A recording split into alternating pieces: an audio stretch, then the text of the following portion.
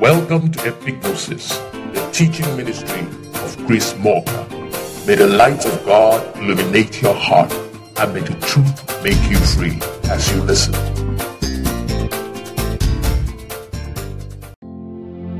Christ said to his disciples in John 16:33, he said, "In this world you have tribulation, but be of good cheer." The subject of suffering is a very unpopular one, especially in this age we live in. Nobody wants to hear that they have to suffer. In our churches, we have many songs which reject suffering. As a matter of fact, many decided to be born again, as we call it, only because a false promise that their problems will vanish once they accept Christ was made to them. Now that promise is a product of the zeal of marketers in action. There is no such promise. In fact, even the person speaking about it most likely has a few problems as they spoke. As humans, not many things are as attractive as life without problems. I must confess that once a while, I daydream of life without any problems at all. Just enjoyment every day with no rude interruptions from life's usual issues. At first glance, it really looks very attractive, but after a good think about it, I realized that problems are actually good for the mind, the way exercise is good for the body. I once heard someone say that resistance builds strength, which is to say that resistance is a good way to build strength. Weightlifters use weights to build their muscles because weights are a form of resistance.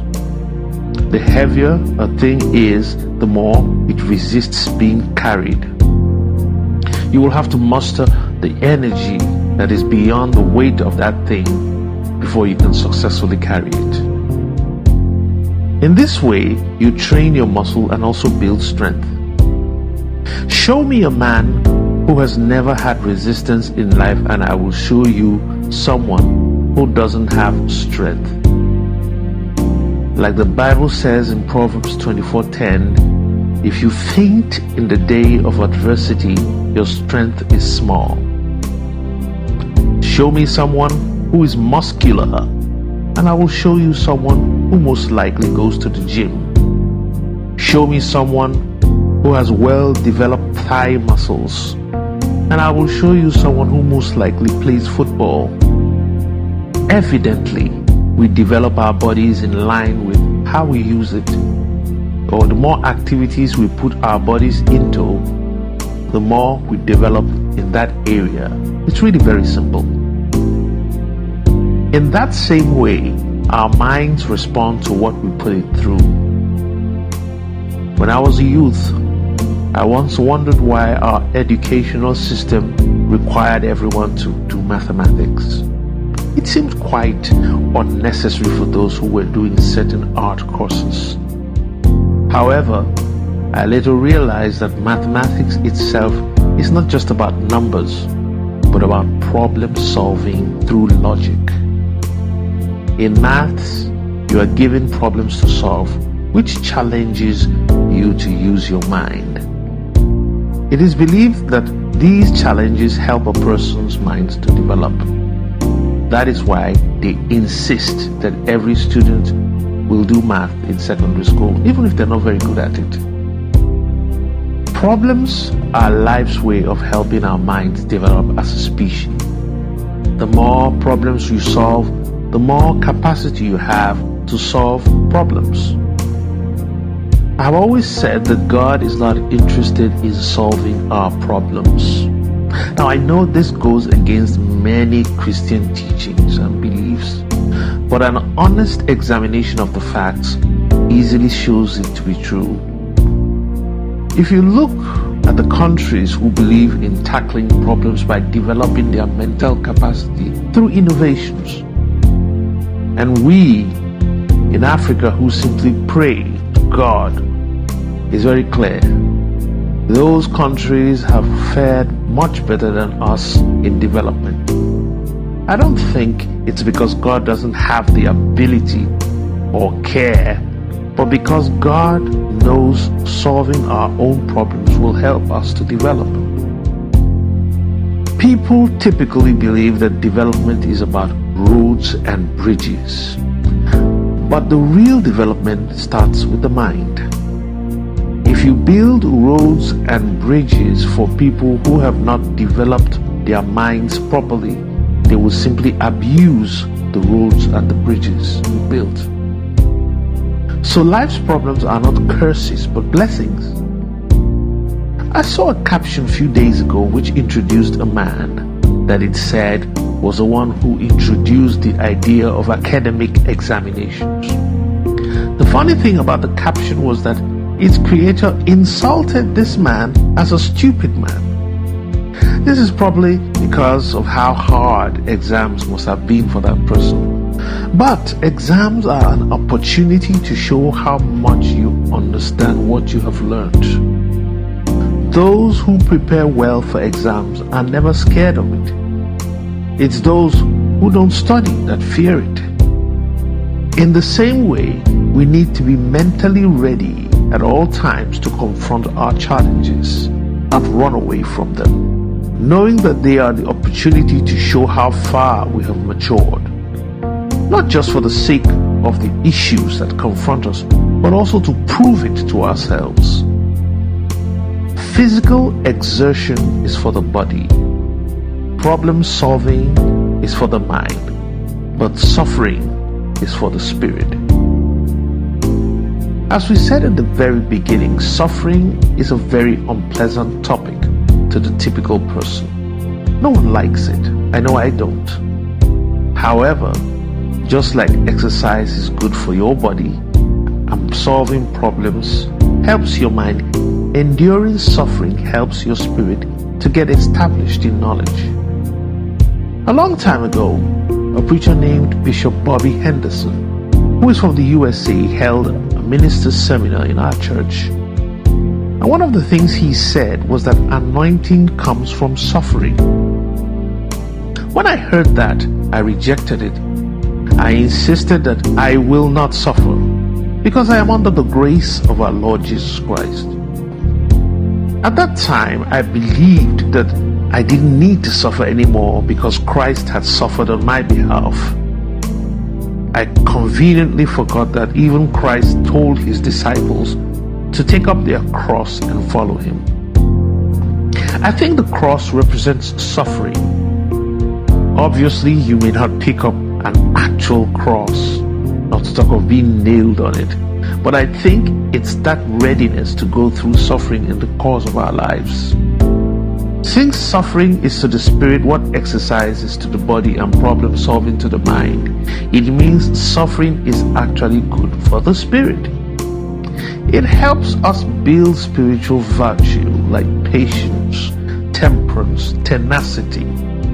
It helps us develop inner strength so that we don't fear or give up when things get tough. Anyone who will handle anything of significance requires these inner attributes to survive being elevated to greatness.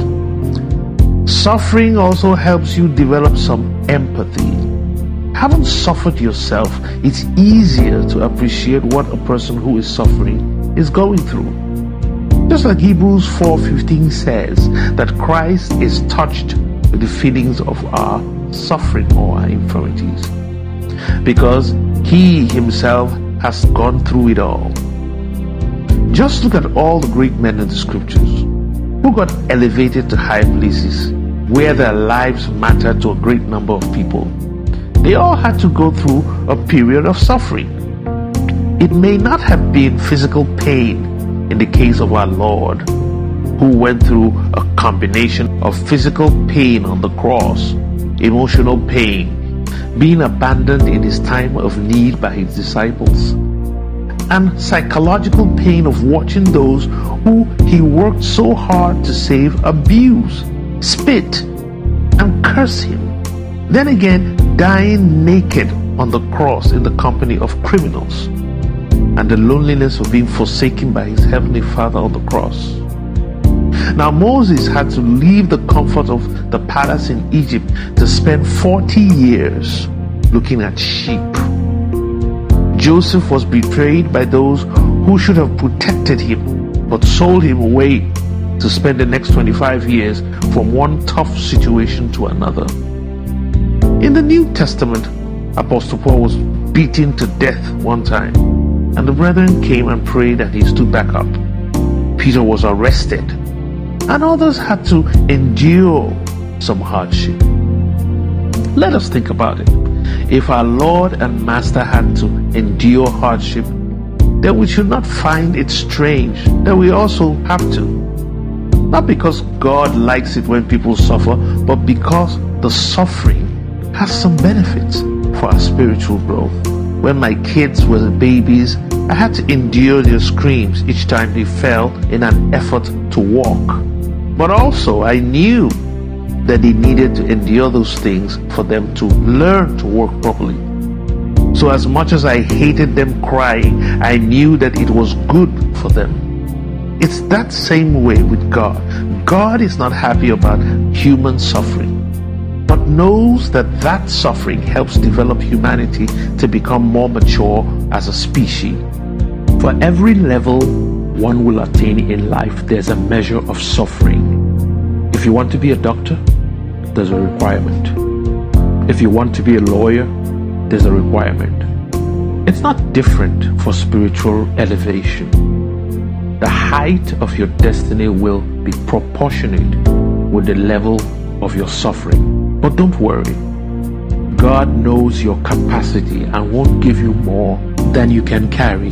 You may be going through difficulties now, but do not feel bad about it, but rejoice anyway. Know that you are not alone, and it's for a cause. No one gets promoted without being evaluated. Those challenges you are having to pass through are building you up for an upcoming evaluation, after which you will get a promotion to greater heights. That's what Paul advised. That means that it is through patience that your life is perfected. Sometimes getting there too soon may cause you to arrive unprepared and brings failure as a consequence of incompetence. Wait for it. Let God build you as required. In the meantime, find joy in the days of small beginnings. Do not wait to get to your destination to celebrate your life, but celebrate the journey itself. This is because the journey is your life. Don't waste a single day being sad, but maximize every day finding joy within it. I remember a few years ago, a survey was done on the happiness level of countries, and they found that Nigerians are the happiest people on earth. Meanwhile, Nigeria has some of the greatest problems on planet Earth. So don't let your circumstances dictate your joy level. Don't worry. Be happy. Learn to commit matters into God's hand and forget about them. This shows that you must trust in God's ability to show you the way and handle what you cannot take care of. Once you have done what you can do, leave the rest and be happy. Create time to do things that make you relaxed and joyful. Never say you're too busy to have fun. That's a recipe for an early grave. Your time of lifting approaches. Let me leave you with this word from the Apostle Paul in 2 Corinthians 4:17. And it says, "For our light afflictions, which is for a moment, worketh for us a more exceeding and eternal weight of glory." Thank you very much for listening, and God bless you.